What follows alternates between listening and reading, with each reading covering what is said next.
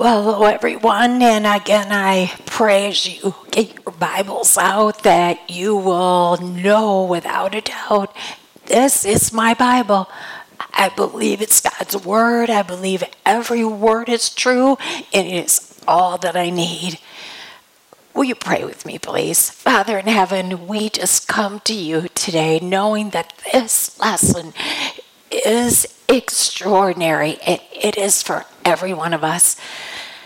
And Lord, my prayer is that you will take this lesson, and even though maybe the conditions of my voice are not so good right now, Lord, we know you can do miraculous things, and we know you can take the message of these two chapters and just make them come alive and make them so real to our everyday life that we will take a good look today.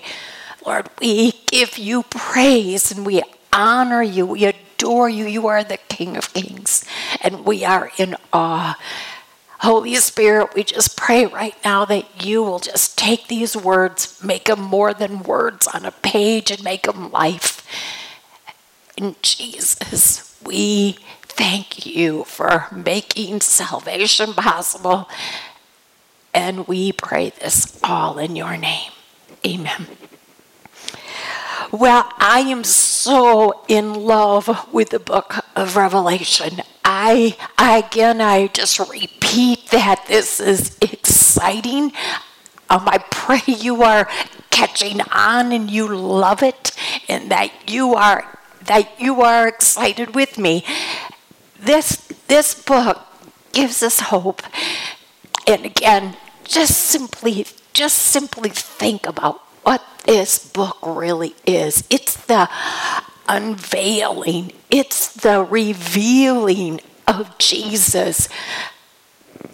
Like the song says, Jesus who died is now glorified. He's King of all kings. That's what we get a glimpse of in this book. And to think that we will be blessed with an extra measure of blessing if we are willing to not only read it, study it, but take it to heart. We are greeted by the Trinity in that first chapter. The Trinity, the Father, the Son, the Holy Spirit, telling us grace and peace to you. We have that, grace and peace. What a way to live if we really, truly want it. We are reminded also in this first chapter of what Jesus has done. He was the one who loved us so much and freed us from our sins by his blood, and then made us a part of his kingdom, and then to serve him.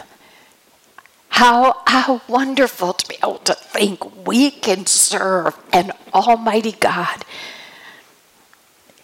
And then he says, look, someday, I want you to be looking, because he's coming back. Jesus is coming back, and every eye will see him.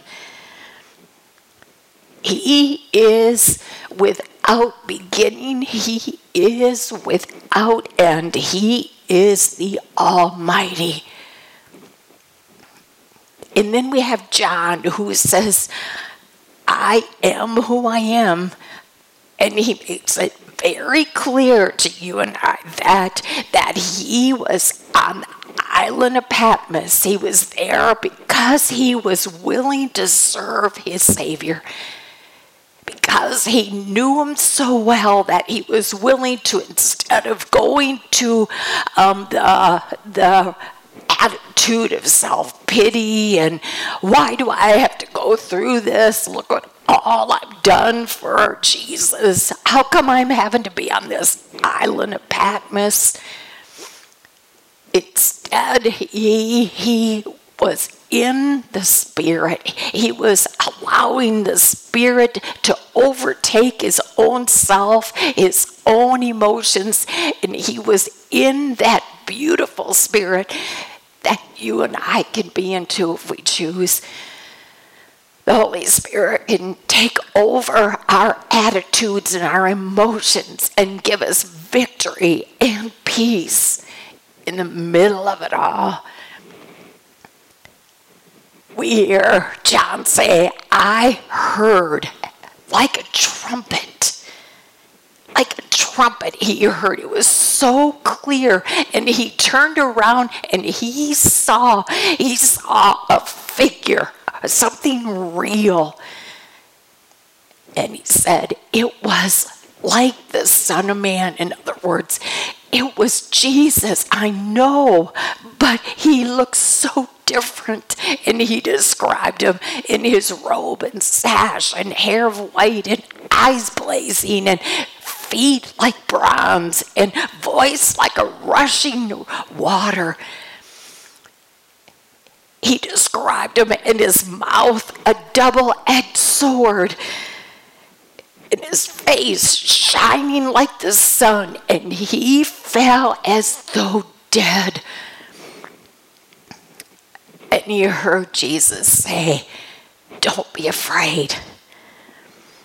I am the one you are looking at. I am the one you think I am. Yes, I was once dead, but I am not anymore, and I never will be again.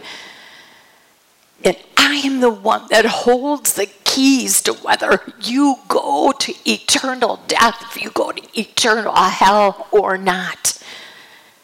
It's through me that salvation is real. In me alone, I am the way, the only way. Salvation is found in none other.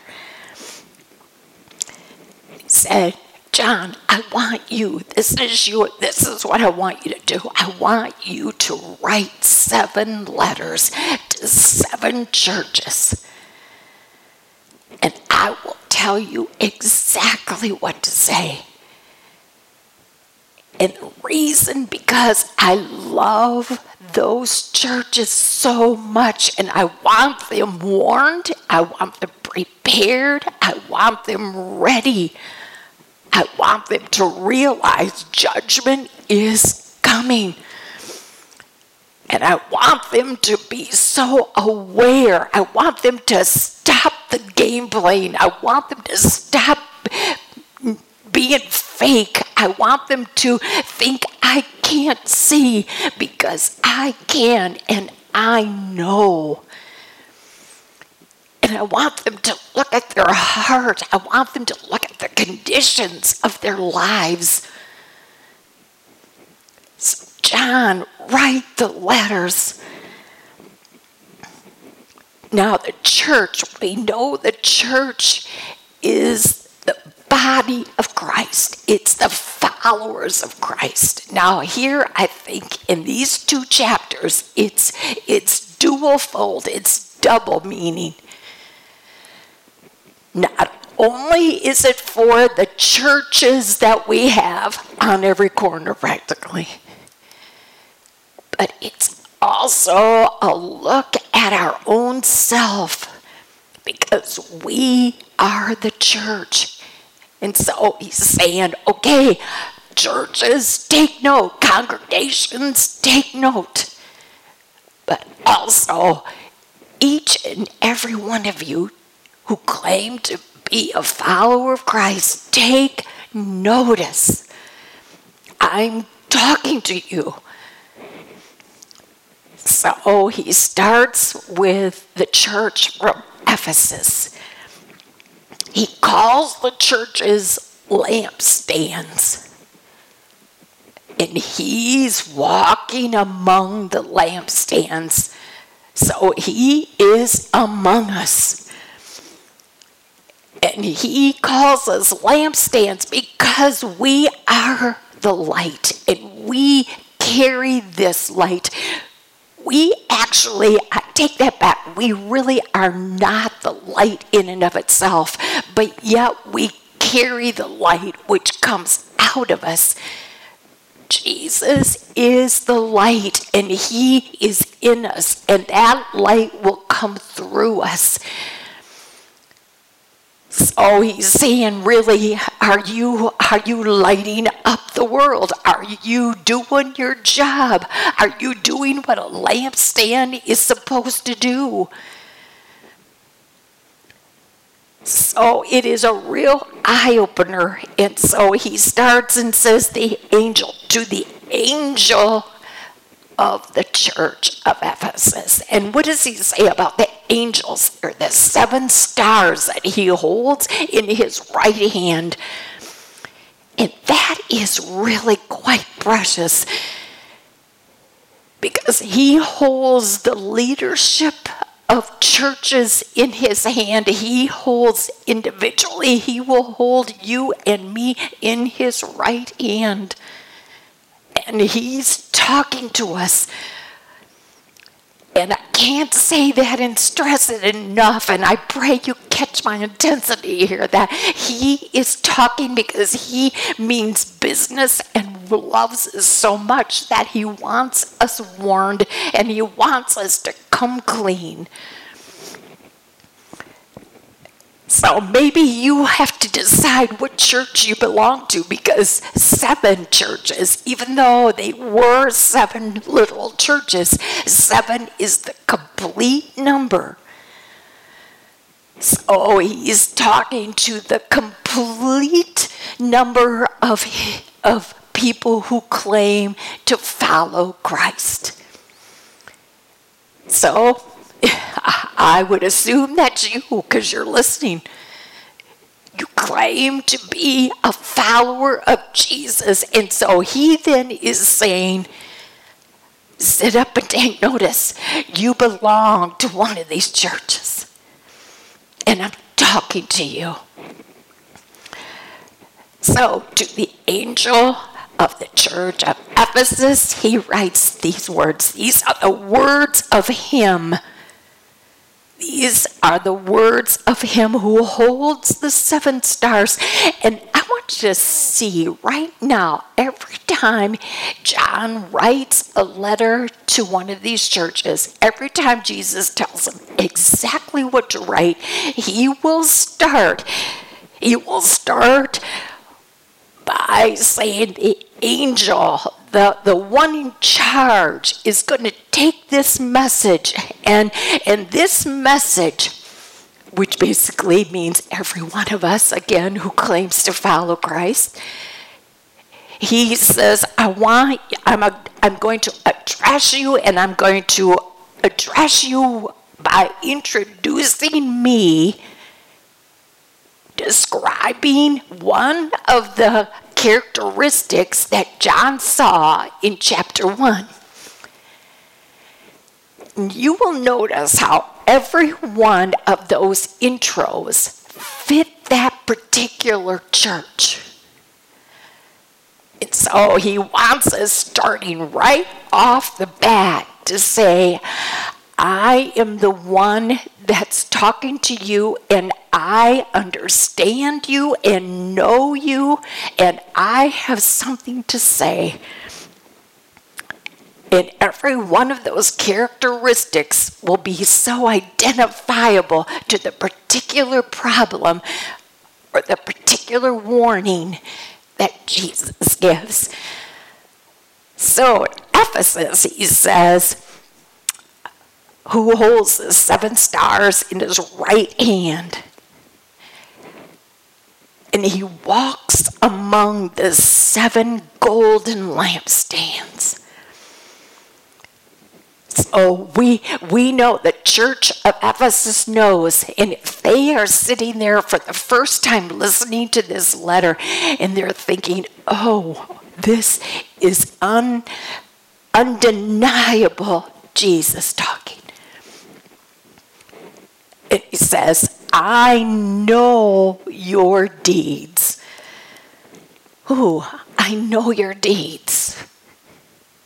Well, that might grab their attention, but then he goes on to say, I know your hard work. I know your perseverance. I know that you cannot tolerate wicked men, that you have tested those who claim to be apostles but are not, and have found them to be false.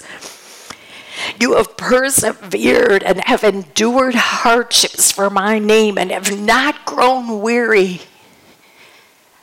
I mean, doesn't that sound like one assured compliment after another? Like, this church is just doing everything right. And I'm sure they're probably sitting there, and maybe that's what you think of yourself. And you think, yes, I am doing everything right. And now he is telling me, thank you, bravo. And you're getting maybe a little too lax here, and then that's the problem, because then he goes on to say, yet I have this against you. You have forsaken your first love.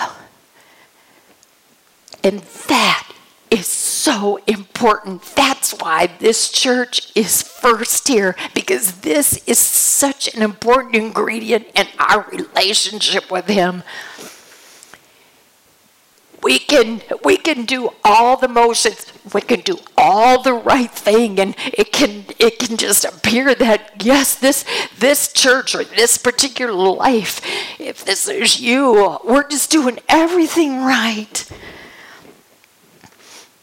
And yet he says, you have forsaken. You haven't lost it. You've forsaken it. It was a choice you made. It was something that happened along the way. And it could have been very sly, very slow going. You didn't even realize it. But what you have lost is the main ingredient, which is love, your first love. What is your first love? If you remember the day you realized you were a sinner and you realized you had a Savior, all you had to do was take that walk to the cross. When you realized that the blood was sufficient, that you have been declared righteous, that was an exciting day. And maybe you all of a sudden started becoming very excited about studying God's Word. And maybe you love getting together with other Christians and you love sharing your faith because it was your first love. It's so important. And then something along the way happened. Something like maybe spiritual cockiness. Maybe you forgot who you really were before Christ changed you.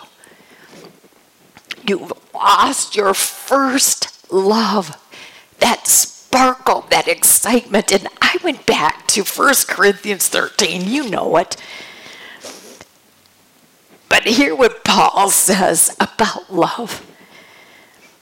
Because a church, a life that has stopped loving with that first kind of love is really doing no good at all. Even though they're in the right motion, doing all the right things. Paul says, if I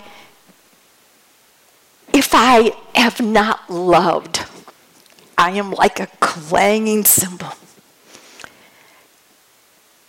Love is the key ingredient. Love is patient. It's kind. It does not envy. It does not boast. It is not proud. It is not rude. It is not self-seeking.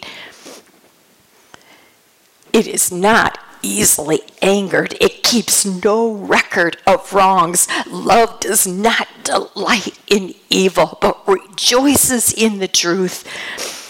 It always protects. It always trusts. It always hopes. It always perseveres. Love never fails. Love never fails. That whole chapter, take the time, go to 1 Corinthians 13, read how important the first love is and how that first love must stay continuing. Do you know that your first love can turn into depth of love? So it says, you haven't lost it. You just walked away from it. You can get it back. Remember the height from which you have fallen. It probably happened so suddenly you didn't even realize. Repent. Repent doesn't just mean you're sorry. Repent means change this. Before judgment starts, before it's too late, repent. Get this cleared up. Do the things you did at first. If you do not repent, that's another thing. Jesus, in every letter he has John not only introduce him with just the right introduction, but he also makes sure John shows that Jesus is showing the problem. He is ready to show the solution, but he's also ready to show if you don't obey. If you do not repent, I will come to you and remove your lampstand from its place.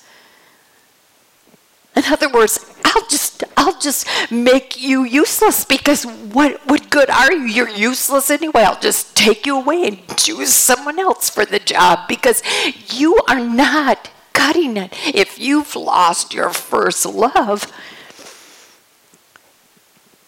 if you're just going through the motions and you're not thrilled, if when I survey the wondrous cross starts to be a ho-hum thing, when the gospel message is told and you're just saying, yeah, he's saying something is wrong here and you better repent and do what you did at first. And if you don't, I'll remove your lampstand. But you have this in your favor. I do see the good things you're doing. You hate the practice of the Nicolaitans, which I also hate. And you know what the Nicolaitans, if I can put it just simply, they were a problem group, because you know what they were doing? They were deceiving. They appeared to be a part of the church, but they were deceivers. And they tried to tell people that, I'm not trying to take the gospel away from you. I'm just trying to make it more modern. I'm just trying to improve it. That's what they were trying to do. And I think we're seeing that today. There are so many Nicolaitans around who are saying, come on, the gospel's good, but come on, we're living in 2020, and so let's improve it a little. Let's modernize it a little. And right there it says, Jesus says, I hate that. Because the gospel cannot be changed. It is complete in and of itself. It does not need to be modernized, and it certainly doesn't need to be changed. He who has an ear, let him hear what the Spirit says to the churches. The Holy Spirit is trying to communicate this message. Is this you? Only you and the Lord know. Is this you? Have you lost your first love? You've gotten a little spiritually cocky because you thought, I know this stuff. I've been in the church. Look at all the good things he said I was doing. But if you've lost that awe, that you don't see yourself for what you used to be, always go back and remember what you used to be. Don't stay there, but just remind yourself, because he changed all that. What you could have been, what you would have been if he hadn't done what he did. And when that message gets too ho-hum, then something is wrong, Jesus says. To him who overcomes what? That spiritual cockiness, that forsaking of that excitement and that awe.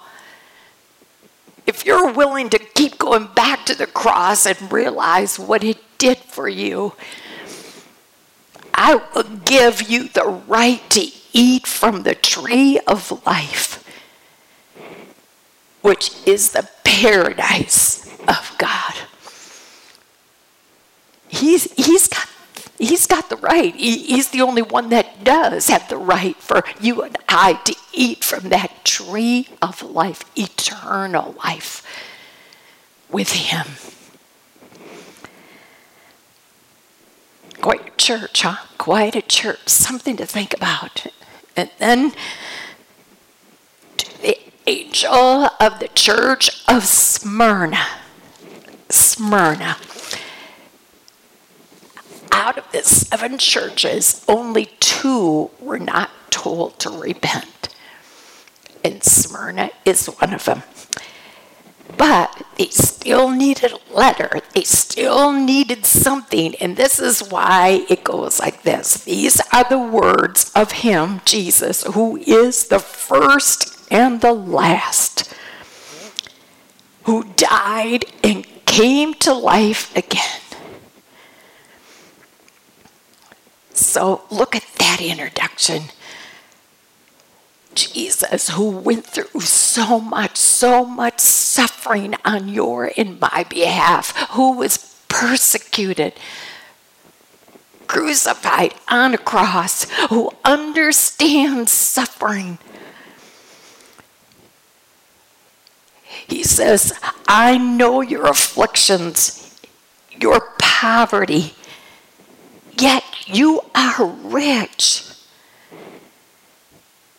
He is talking to the persecuted church. He's talking to the person who, for the sake of Jesus, has to take it under the chin. And we know it in maybe minor ways, but there are so many people around this world who are suffering and being persecuted and having to hide because of their love for Jesus. And he's talking to them. He's talking to maybe you who just, you're standing up for Jesus and you are, maybe you've lost a job because of it. Maybe you've lost friendships. Maybe because you were not willing to back away from what you know is the truth. So he says, I know your afflictions. I get it. I see it. I've been through it myself. You're thinking you're living in this poverty, but I want you to know you are rich in me. You've got the main thing that you need, and that's me. I know the slander of those who say they are Jews and are not, but are a synagogue of Satan. He said, I know that there's people who claim to be Jewish, and they even go to the synagogues, and they do all the rituals, or maybe it's the people who are legalistically religious and they're just empty when it comes to Jesus, but boy, they want to carry a big stick. And he's saying, I know they're not real. They might be in name only. Maybe they're Jews because they're ethnic. They were born one. But they don't know me. Yet they march into their churches or synagogues. But I know. Do not be afraid of what you are about to suffer. Boy, he didn't pull the wool over their eyes. He didn't say that it's going to become easy. Oh, it'll become no problem. No, he says, don't be afraid. So to the persecuted church, to the person who is facing persecution, Jesus is telling you, do not be afraid. Don't be afraid. Yes, it's not going to be easy. Suffering never is. But I tell you, the devil will put you to the test, and you will suffer persecution for 10 days. Now, we don't know if 10 days is literal 10 days or whether it's just a number that he uses, saying that, yes, suffering happens, and it. But I still am over. I am over that. I am over the enemy. I am over Satan, and I will put a limit on it. To me, that's encouraging when he says, I know how hot to get the fire. I know how long to let it keep going. I am still the one on the throne. Don't be afraid. Trust me. I've got my hand in this. Be faithful, even to the point of death. Wow. But look what he says. Yeah, it might even take your physical life. But look, he comes back and says, I will give you the crown of life. The crown was given to an athlete when he finished the course, when he finished his race, and he was given the prize. And he is saying to them, even if your physical body dies because of this persecution, don't be afraid. Know that I will give you the crown of life, the ultimate prize. He who has an ear, let him hear what the Spirit says to the churches. So let the Spirit let you hear. Don't let yourself go to that point of discouragement and fear and panic.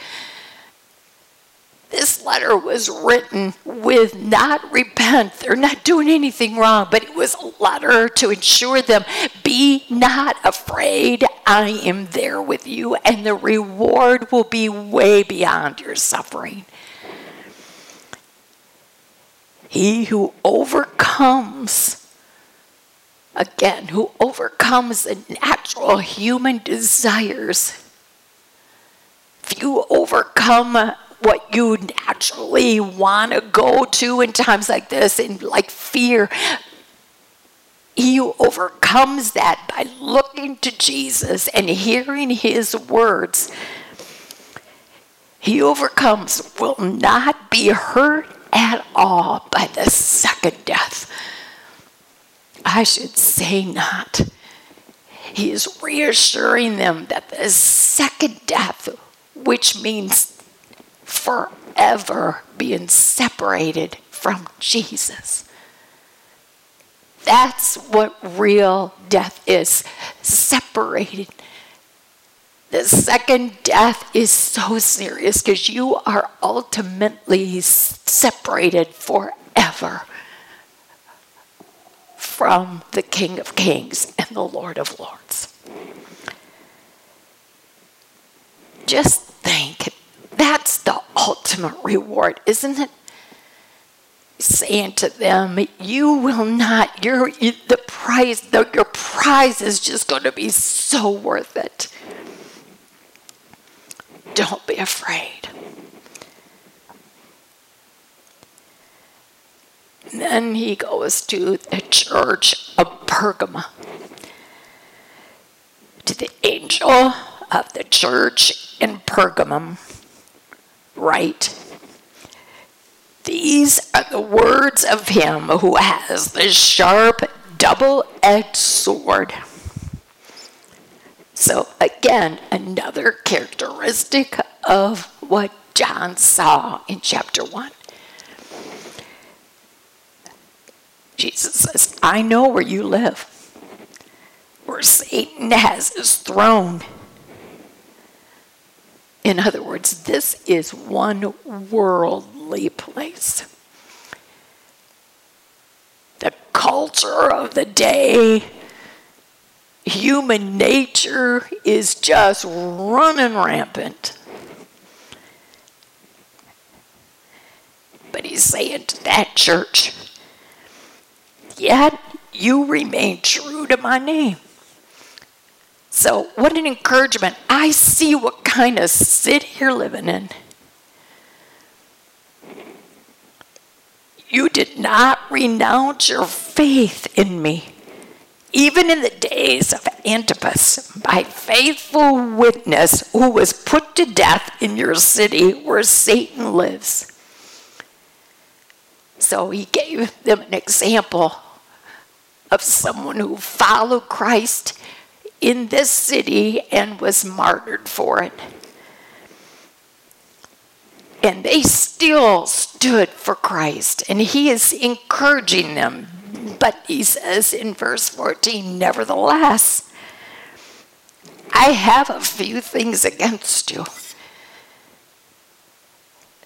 And I want you to check it out in your heart. I want you to take a look, because again, maybe you don't even realize it. So I want to make it so clear to you. So before it's too late, before you face me face to face, I want you to get your life right. And none of us knows when that's going to be. So I would say we better sit up and take notice. You do have people in your church, or maybe to an individual, you do have places in your heart.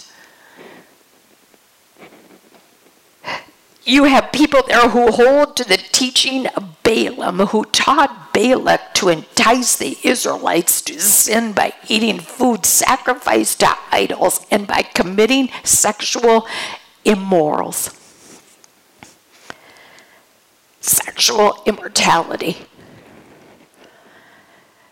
So he's saying, you know what? You do have some things wrong. Yeah, you've got good things going for you. You've made good stands, but there's some things that I see that you're getting grabbed by the world. You kind of like the idea of what the world is saying. You're letting human nature be such a strong force. You're not fighting that human nature. You're listening to that voice of self rather than the voice of wisdom of the Spirit.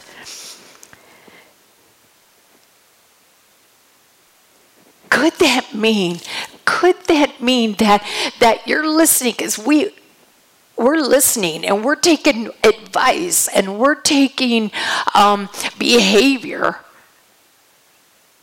from something. Are we taking it from the world standards, or are we taking it from God's word? And he said, this is what I see. I see in your life that you still like playing with the world. You're still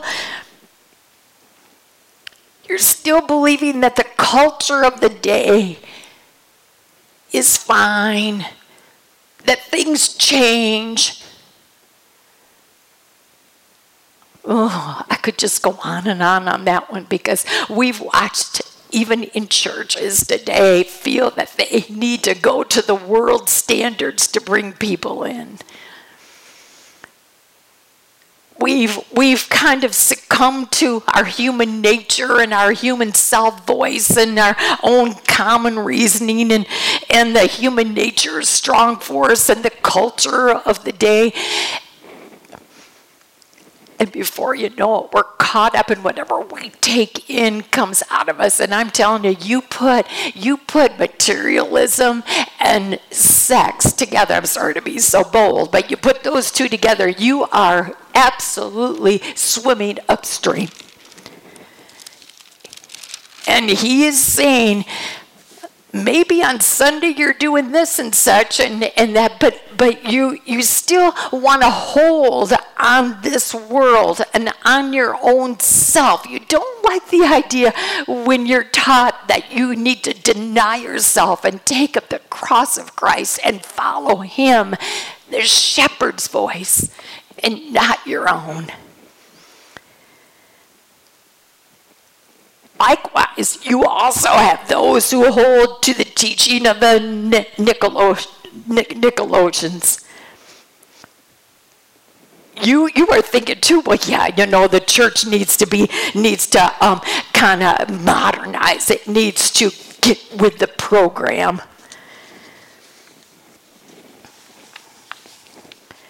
So he's saying, you better repent. It doesn't work that way. You can't have it both ways. Repent. Change. Otherwise, I will soon come to you and will fight against them with the sword of my mouth, which is that double-edged sword, which we said last week doesn't have a back. So no matter where you grab or wherever you grab a double-edged sword, it's going to prick you. And he's saying, I will come at those of you who are trying to play both sides and are still loving their hand on this world. They're not totally sold out because they still want to control. And you know what? It's fun out there. Sin is fun. And I kind of like playing with that. I don't want to look like an oddball. He's saying, I'll come at you with my word. And my word pricks. And it convicts. And it challenges. And he says, he does that because he loves you and I. And he's saying, I know your deeds. I know what you're playing here. Maybe you've got other people fooled, but you don't have me fooled, and I want you to clean up your act. I want you to do the job of a lampstand. I want you someday to realize the crown of life means forever with me, to hear the words, well done. Maybe it's just the smile on the Savior's face from approval. He doesn't want us to miss that. And so he is coming down hard. He who has an ear, let him hear. He's not saying you're deaf. He's saying if you want to hear, if you let the double-edged sword start pricking you and you let the Holy Spirit communicate to you, then he says, things can change. To him who overcomes that, if you overcome that love for the world, you accept TV and internet and media. You take all that information and you just let it control you. And you believe it all instead of going to my word. Says, to him who overcomes, I will give some of the hidden manna. Oh, you think you need all that? You think, oh, I need to be informed. I need to know. Well, yes, we do to a point. He has given us perfect provision. That's what manna was to the Israelites. Perfect provision. And he said he will give us all the information we need. Who are you listening most to? TV, internet, the media. Who are you listening most to? Or are you listening to God's word? He said, my word is the perfect provision, and I will also give him a white stone. A white stone. You know what that referred to back? A white stone was a sign of I'm counting you in. You've been counted. It's a sign of acquittal. It's a sign of friendship. It's a sign of I'm drawing you to myself. That was such a beautiful phrase. He said, I will give you a white stone. You're mine. You've been acquitted of all because of what I did for you. He wants a friendship with us. Just think about that. Who do you want to be friends with? With him or with the world? There's only one of two choices. He said, I'll give him a white stone with a new name written on it, known only to him who receives it. And whose name is that? It's just probably another name of Jesus. A new name written on it of Jesus. Maybe it's a new name for you and me. A new name he gives us when we are sold out to him and we don't try to play both sides, because he's saying, I'm warning you, that doesn't work that way. I have set up my terms. This is the way it works, whether you like them or not. These are the terms that Jesus set up. This is the book he has for us. And he's saying, you might not like it. It might prick you. Yeah, it's supposed to, because he wants us to not miss all what he has for us. Whether you like his terms or not, I can't say it enough. They're his terms, and he has every right to them. Remember, we don't have rights.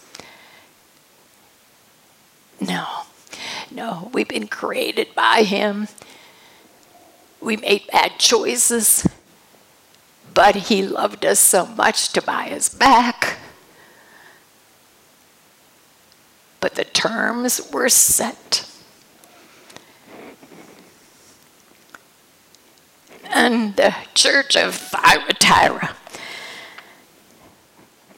to the angel of the church of Thyatira, these are the words of the Son of God, whose eyes are like blazing fire, and whose feet are like burnished bronze. Now, these two characteristics of Jesus with blazing eyes. Remember we said last week, blazing eyes. I mean, it's like they pierce you. They go right through you. In other words, he knows. He can see. And the feet as of bronze, like burnished bronze. He's saying, I'm walking with a purpose. He is walking to judgment. And he is saying, if you don't clean up your act, you are going into judgment. I know your deeds. He says, I know your deeds, and I want to make sure that you don't ever get judged for your sins, because you come to me and you let me take them. But even though I might not judge you for your sins, you still will stand in judgment for what you have done since you accepted Christ. Paul talks about that. And it is a wake-up call that someday we will stand in front of Jesus, even though we might not have him judge us for our sin and send us to hell. He will look at us in our eyes, and we will look at him, and he means business. What have we done with what he has done for us? What have we done with it?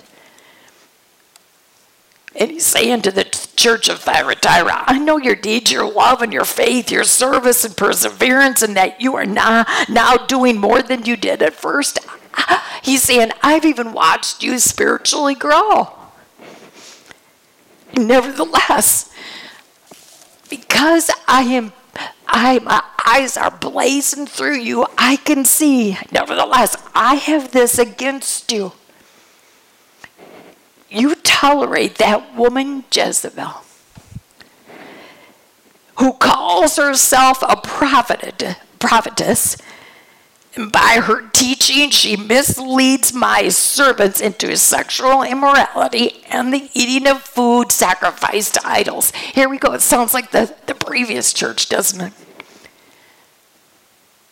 What makes Thyatira different than Pergamum?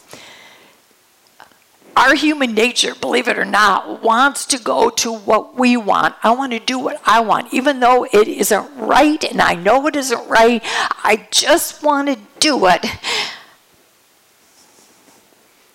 And we forget to activate the Holy Spirit's power that will help us resist the temptation. I think in Pergamum, they didn't care if anybody saw them or not. They just wanted to do what they wanted to do, and so be it. But Thyatira, I think what's different in this church is that they are falling into the same human nature stuff. But this time, they're doing it in secret. They know what's wrong, and they don't want anybody to know. It's kind of like what's going on behind closed doors.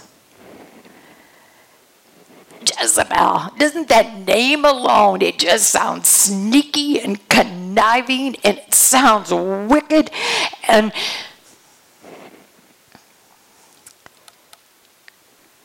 it can be TV and it can be internet. But this time, we do care what other people think, and we don't want them to know that I have this problem. So I'm just going to do it in secret. Now, this is the difference between the two. And this is such one of those things that behind closed doors, we can fool people. And again, I only you can answer this between you and the Lord. But just remember, He's got blazing eyes, and He knows you're not fooling Him, even though everybody else doesn't know. But He doesn't want you living like this. I have given her time to repent of her immorality, but she is unwilling. So I will cast her on a bed of suffering. I will make those who commit adultery with her suffer intensely unless they repent of her ways. I will even strike her children dead.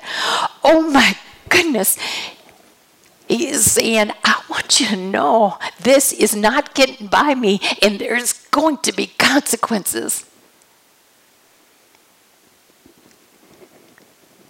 And sometimes our consequences, our guilt and our shame affects our children.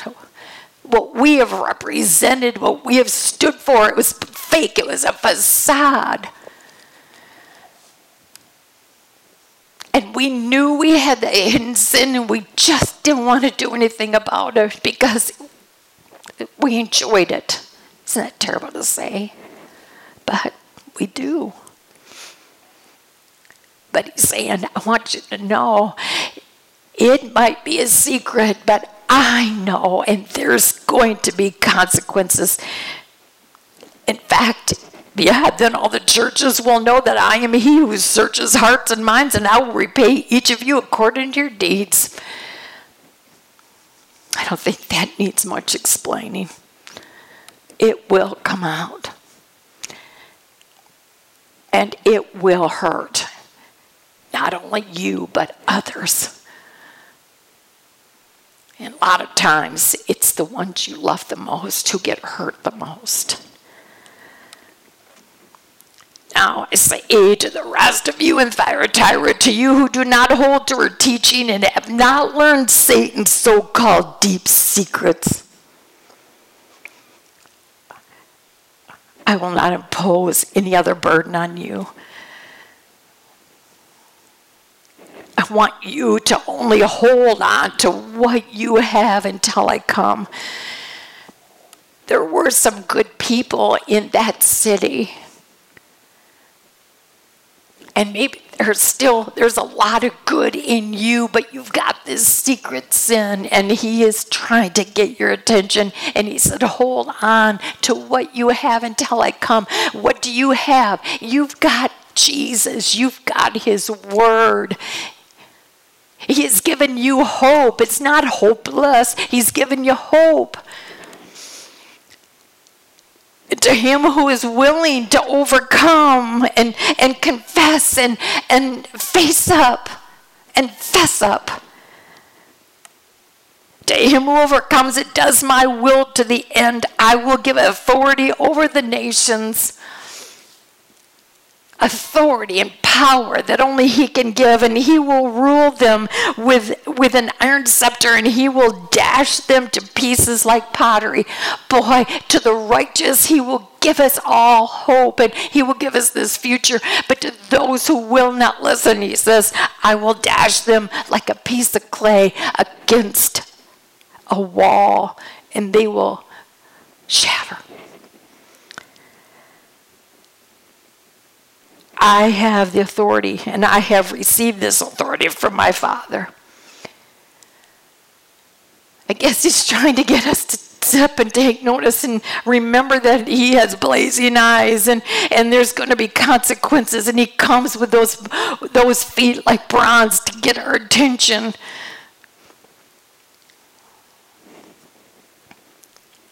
I will also give him, the one who overcomes and the one who has not fallen to the secrets of Satan, who is really clinging to God's word and being obedient to his word. He says, I will give him the morning star. Revelation 22 calls Jesus the morning star. He will give himself to us, and that's all we need. He was an ear, let him hear what the Spirit is saying to these churches. And then to the church of Sardis, to the angel of the church in Sardis, these are the words of him who holds the seven spirits. So again, another characteristic of Jesus, and he's talking about the Holy Spirit here. What's the problem in this church of Sardis? I know your deeds. You have a reputation of being alive, but you are dead. Wake up. You know why Jesus uses this characteristic? He says, you know what? You are controlling your life, and you are not letting the Holy Spirit in for a second. On the day of your salvation, you were given such a gift, the gift of my Spirit, and that Spirit is to help you live a life that you can't live on your own, that you don't know how to. In this church of Sardis, I can't even begin, because I know I was one of them. I know I used to be this. I was raised in a wonderful Christian home. I accepted Jesus as my Savior. I had many things about me that represented Christ well, but I still wanted to be on the throne of my life. I didn't want to let go, because wonder if then what happens in my life isn't what I want. I just want to be able to control what my life is supposed to, what I want it to be and what I want it to accomplish. Totally underestimated. This is a church that I think so many Christians are having trouble with today, is that they don't understand how to utilize the Holy Spirit. He said, yeah, I know your deeds. You have a reputation of being alive, but you are dead. Wake up, strengthen what remains is about to die, for I have not found your deeds complete in the sight of my God. You know what? Your walk and your talk don't match. Oh, it does if it fits your little plan the way you want it to go. But what about when the plan I have for your life doesn't go the way you want it? So he's saying, I don't want you to lose what you have because so often when we have the wrong impression of who Jesus is, and he's supposed to make me comfortable and happy. And when life doesn't go comfortable and happy, we shake our loud fist at him. And some people have even walked away from their faith. They've even walked away from a fellowship with Jesus. And they get into their own self and saying, wake up, I don't want you to lose it. I don't want you to not lose your salvation, but lose that abundant life. I want you living in joy and peace and contentment and feeling satisfied. And I want you to live in the fullness of Christ and what he's done for you. I don't want you to miss that. And that only comes when you surrender to his Spirit, to the Holy Spirit. Remember, therefore, what you have received and heard. Yeah, a lot of times, isn't that the truth? We hear it. We even receive it. But we don't obey it. Because we don't want to. We don't want to go there because it's not in my little schedule for my life. Oh, surrender? No, thank you. This is who Jesus is talking to. This Sardis church. Whew. You've heard, you've received, but you haven't obeyed. And that's critical. So he says, repent. You better change your ways. If you do not wake up, I will come like a thief, and you will not know at what time I will come to you. Now, that could mean that we don't know the day or the hour in which Jesus comes, when he comes back, and that is true. In other words, he's saying, wake up. You don't know what tomorrow is going to bring. But he's also, I think, saying, wake up, I will come like a thief. Sometimes the way Jesus gets our attention, and it's called those surprises of life.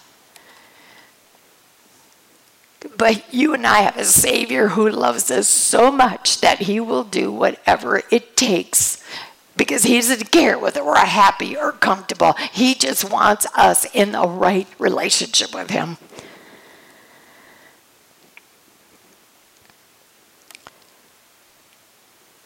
I will come like a thief, and you will not know at what time I will come to you. Yet you do have a few people in Sardis who have not soiled their clothes. They will walk with me.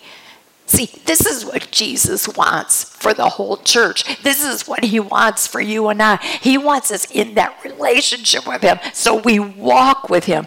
They will walk with me. That should be something that we want. I want to make sure that and so you say, well, how do I get this? How do I walk with him? How do I work the Holy Spirit and I listen to him more than I listen to my own self? How do I surrender to his will instead of fighting for my own? It comes through study. It comes through his word. And people who still think that they want control of their life, I'm going to say they are scripturally ignorant. They really don't know God's word. They have way too much confidence in themselves. They get too spiritually lazy. Why? Because they don't know how intense God's word really is and how black and white it is. We neglect it. We say we don't have time. Oh, that's a whole nother lesson, isn't it? We don't have time. He says here, he said, they walk with me dressed in white, for they are worthy. Don't you want that label? Don't you want that? If you wake up and let his spirit take over, just think we can have that fellowship, that walk with Jesus, and we are dressed in white because that's the way he sees us. Righteous. Is he made us right, and under his spirit's power we're compliant to his word. And it says, I will never blot out his name from the book of life, but will acknowledge his name before my Father and his angels. See, that says to me something that, because God so loved the world, I think he loved us all so much that when we were made, he put us in his book of life. His intent was that not any perish, and that whosoever believes in him won't.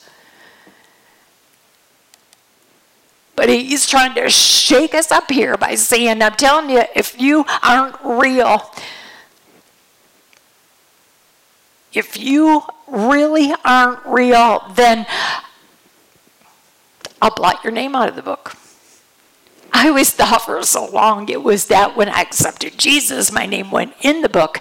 But according to this, he wants us all to be included because he loves us all. And only those who will not receive his invitation, who will not listen and obey and come to the cross and accept that grace, that forgiveness. If they choose, if they think, no, I got this, I'm telling you, he'll blot your name from the book. That's what it says right there.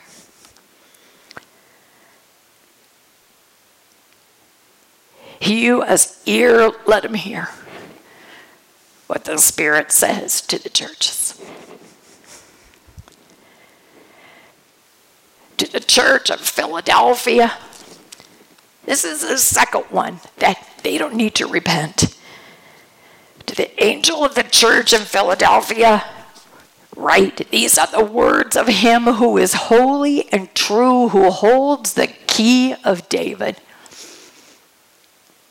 Remember, he said he holds the keys to death and Hades, and here he holds the key to David, the key of David. I'm thinking, yes, Jesus is the keeper of the keys. And he is holy and true, and it's just not simple little characteristics. He is holy and he is true. Remember, he says, I am the truth. What he opens, no one can shut, and what he shuts, no one can open. Yeah, he's the keeper of the keys. And what we do with him is decided on when he opens the door, when he shuts the door. I know your deeds. See, I have placed you before an open door that no one can shut. In other words, he's saying, I gave you an opportunity. I gave you an opportunity, and I know that you have little strength. You know, that's really a good thing. When you have little strength, what happens when you don't feel adequate, when you don't feel worthy? Or then you go to him. He's saying to this church, I just love your heart. I love your attitude. I gave you an opportunity here, and I know you don't have a lot. I know you have little strength, but I also know that you trust me. Because you've kept my word. You've kept my word, and you've not denied my name. I look at the Church of Philadelphia as one of those little churches, not big programs, and they don't have a whole lot of technical. They're just kind of like that little church in the pucks or whatever. Or maybe in individual lives, maybe you're one that I don't have a whole lot of talent. What can I do compared to so-and-so? What can I... He's saying, I can see, I know your deeds, and I've given you opportunities, and you've come through. And I know you seem to have, or I know that you have little strength, and yet you haven't denied my name. I will make those who are of the synagogue of Satan, who claim to be Jews. What is this? What's the problem with this church? This church, they could be discouraged maybe. If you aren't careful, you can start comparing yourself to somebody else. And this letter had to be written to the Church of Philadelphia because he's saying, I have to encourage you. I've got to show you that I've given you opportunities and you're doing it. And maybe it's not world renowned. Maybe it's not noticeable by a whole lot of people. Maybe it's behind the scenes. Maybe you're not getting a whole lot of accolades. But I see it. And maybe all the big programs and all the big visuals and all that kind of thing. And he says, I will make those who are of the synagogue of Satan, who claim to be Jews, though they are not, but are liars. I'll make them. Maybe they've put you down. Maybe they've made you feel inadequate in some way. He says, I'll make them come and fall down at your feet and acknowledge that I have loved you. And since you have kept my command to endure patiently, I will also keep you from the hour of trial that is going to come upon the whole world to test those who live on this earth. He said, I want you to know, if you hold tight and you don't compare, and if you fulfill the opportunities that I've set before you, even though it's not noticeable, not a lot of big fanfare, you don't have a lot of strength, but yet you have trusted me, I want you to know I will vindicate those who have done wrong, but I also will keep you from the hour of trial. I will keep you from having to face what the world is going to have to face. I'm coming soon. I'm coming soon. And what does that mean? Well, like I said last week, we don't know, but we know every day it's a day sooner. He said to that church of Philadelphia, to you or to me, if we're battling this particular problem, it's so easy to think we aren't adequate. He's saying, you hold on to what you have so that no one can take your crown. You hold on to what you have, and that is me and my word. You hold on to that, and no one will be able to take your crown. I know this is kind of I don't mean to minimize this, but I remember I ran one marathon in my day. And it was a few years ago, and my one son, he gave me that for a Mother's Day present, the registration. Can you believe it? And then he gave me a book and said, this is how you train for it. And he says, I just don't want you to miss the finish. I don't want you to miss what it feels like to finish. Well, I was no spring chicken, but I trained, and the day of the marathon came, and I did it. But it was not, I didn't set any records by any means, and I just wanted to complete it. But they had restrictions that if you didn't follow the pace, if you didn't meet their criteria, a big orange truck would come and pick you up, and you would not get the prize. And the prize was this medal, that feeling of, I finished the race, I conquered it.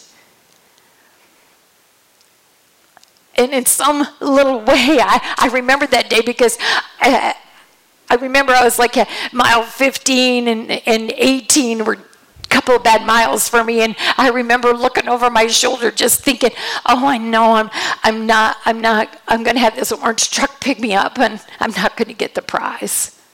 I'm not going to get my medal. And here Jesus is saying, I want to make sure you know that if you hold on, if you keep your pace, if you keep working at this and you keep studying, you will get the prize. You will get the crown of life. I'll see to it you don't miss it. You do your part, I will see to it. And you know what? Like I said, I certainly did not come in first by any means, but no orange truck came and picked me up. I kept my pace.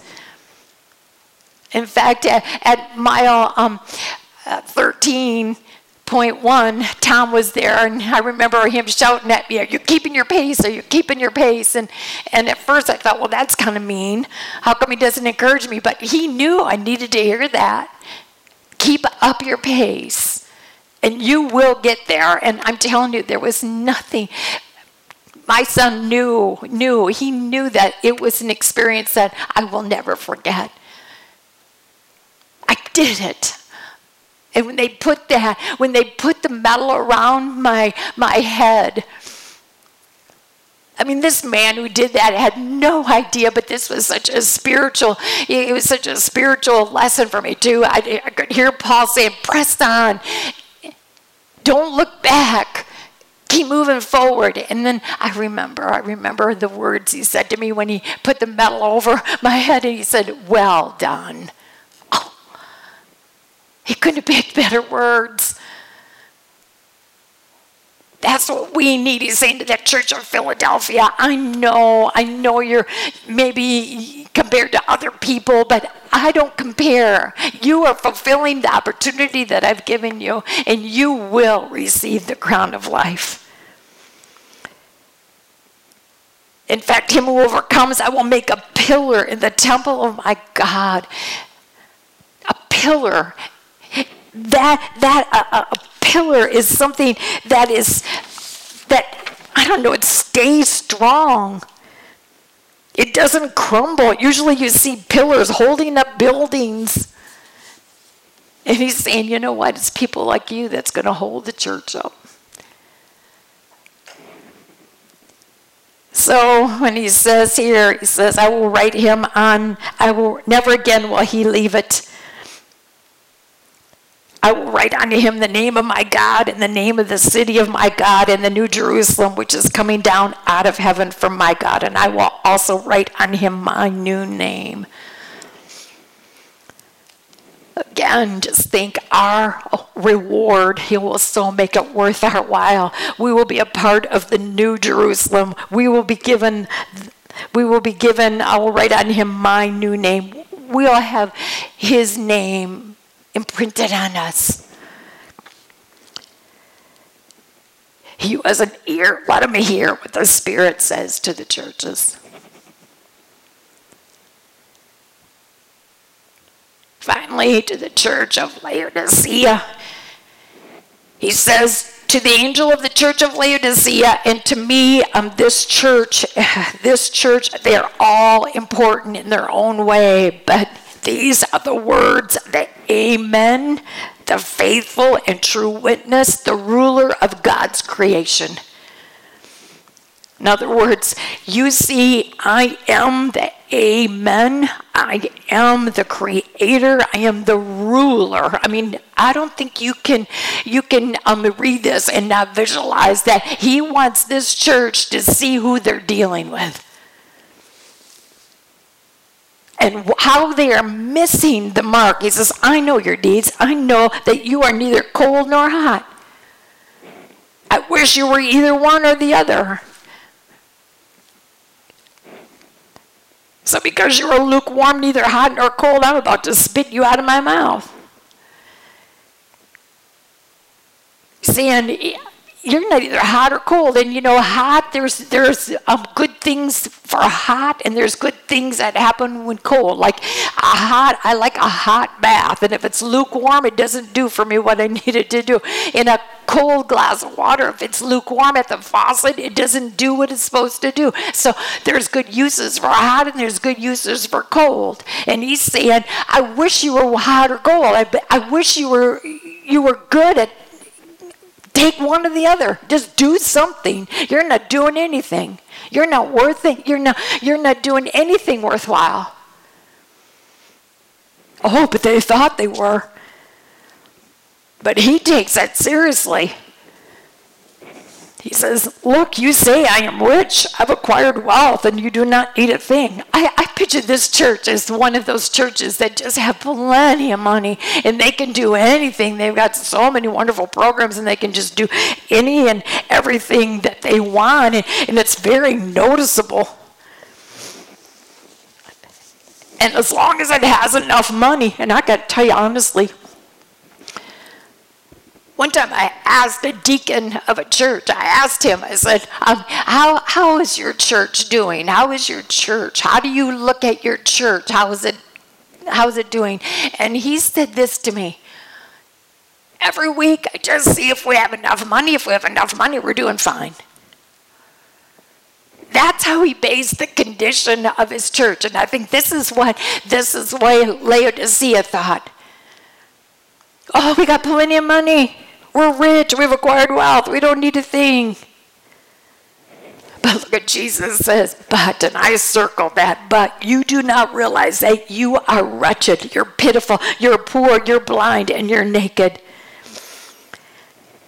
See, what's one of the requirements of being saved is we know we need it. We know that in and of ourselves, we've got to see ourselves the way we truly are, and that's lost and hopeless. If it wasn't for Amazing Grace, remember John Newton when he wrote Amazing Grace, how sweet the sound that saved a wretch like me? You know, you have to see yourself as that.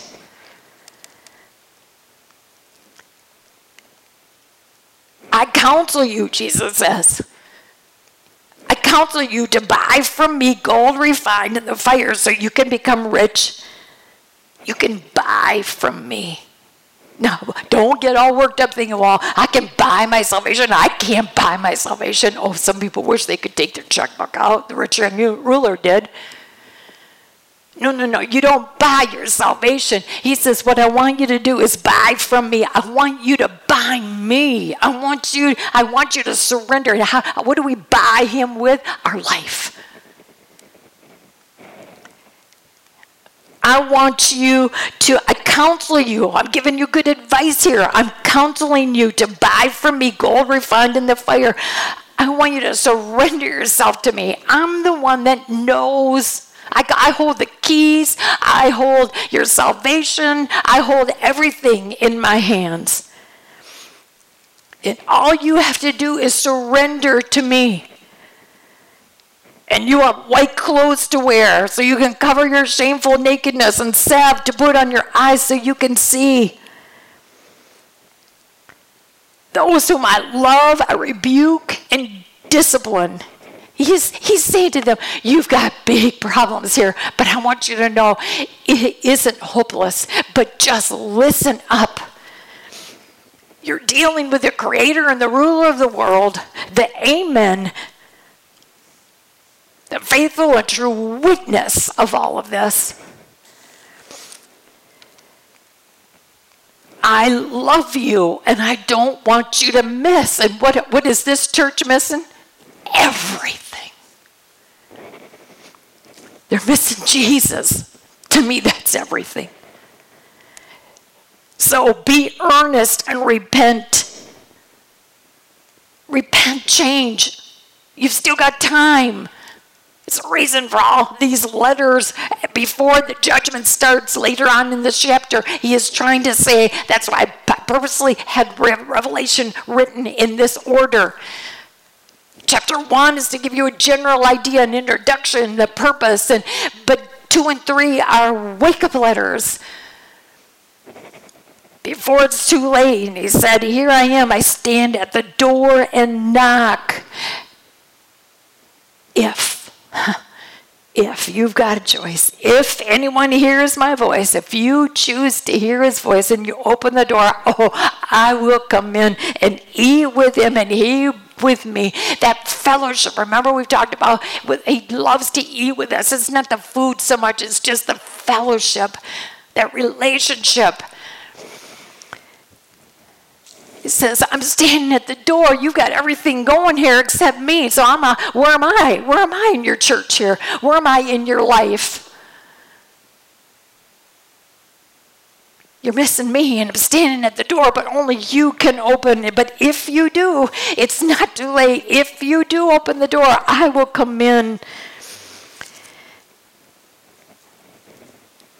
I kind of thought to myself, before the great tribulation, they got the great invitation. I'm going to say that again. Before the great tribulation, they got the great invitation.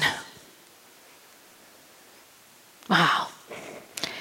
To him who overcomes, who's willing to listen, I will give the right to sit with me on my throne. You know what? This is so beautiful because it doesn't matter. It's like the thief on the cross. It doesn't matter what you've been. It doesn't matter what you've done. He just says, before it's too late, accept me now. Let me into your life. And this is what I will do for you. I love you so much, I will put you right on the throne with me. I will give the right to sit with me on my throne. How just as I overcame and sat down with my Father on his throne. I'll put that all behind. See, that's what I do. I put all sin away. I remember it no more. And we will be walking together in this relationship, and you can even picture that you're sitting with me on the throne. Doesn't get any closer than that. He who has an ear, let him hear what the Spirit says to these churches. Here's your chance. We have the time. Let's make sure we do with the time that's necessary. Heavenly Father, this passage, these 2 chapters, I know it was long and I took the time. But Lord, it's so important that we identify ourselves in one of these 2 chapters, in one of these churches. What are you trying to say to us that we need to hear? And may we truly want that relationship with you right, because we know that you know our deeds and you know our heart. Lord, again, we thank you for loving us so much that you will give us a wake-up call like this. Because like all prophecy, it will be fulfilled to the letter. We watched it happen in the Old Testament, and we know it will happen again. So, Lord, this isn't meant to scare. It's meant to wake us up. And while we have this moment today, may we make sure our lives are right with you. And we pray it all in our Savior's name who made it possible. Amen.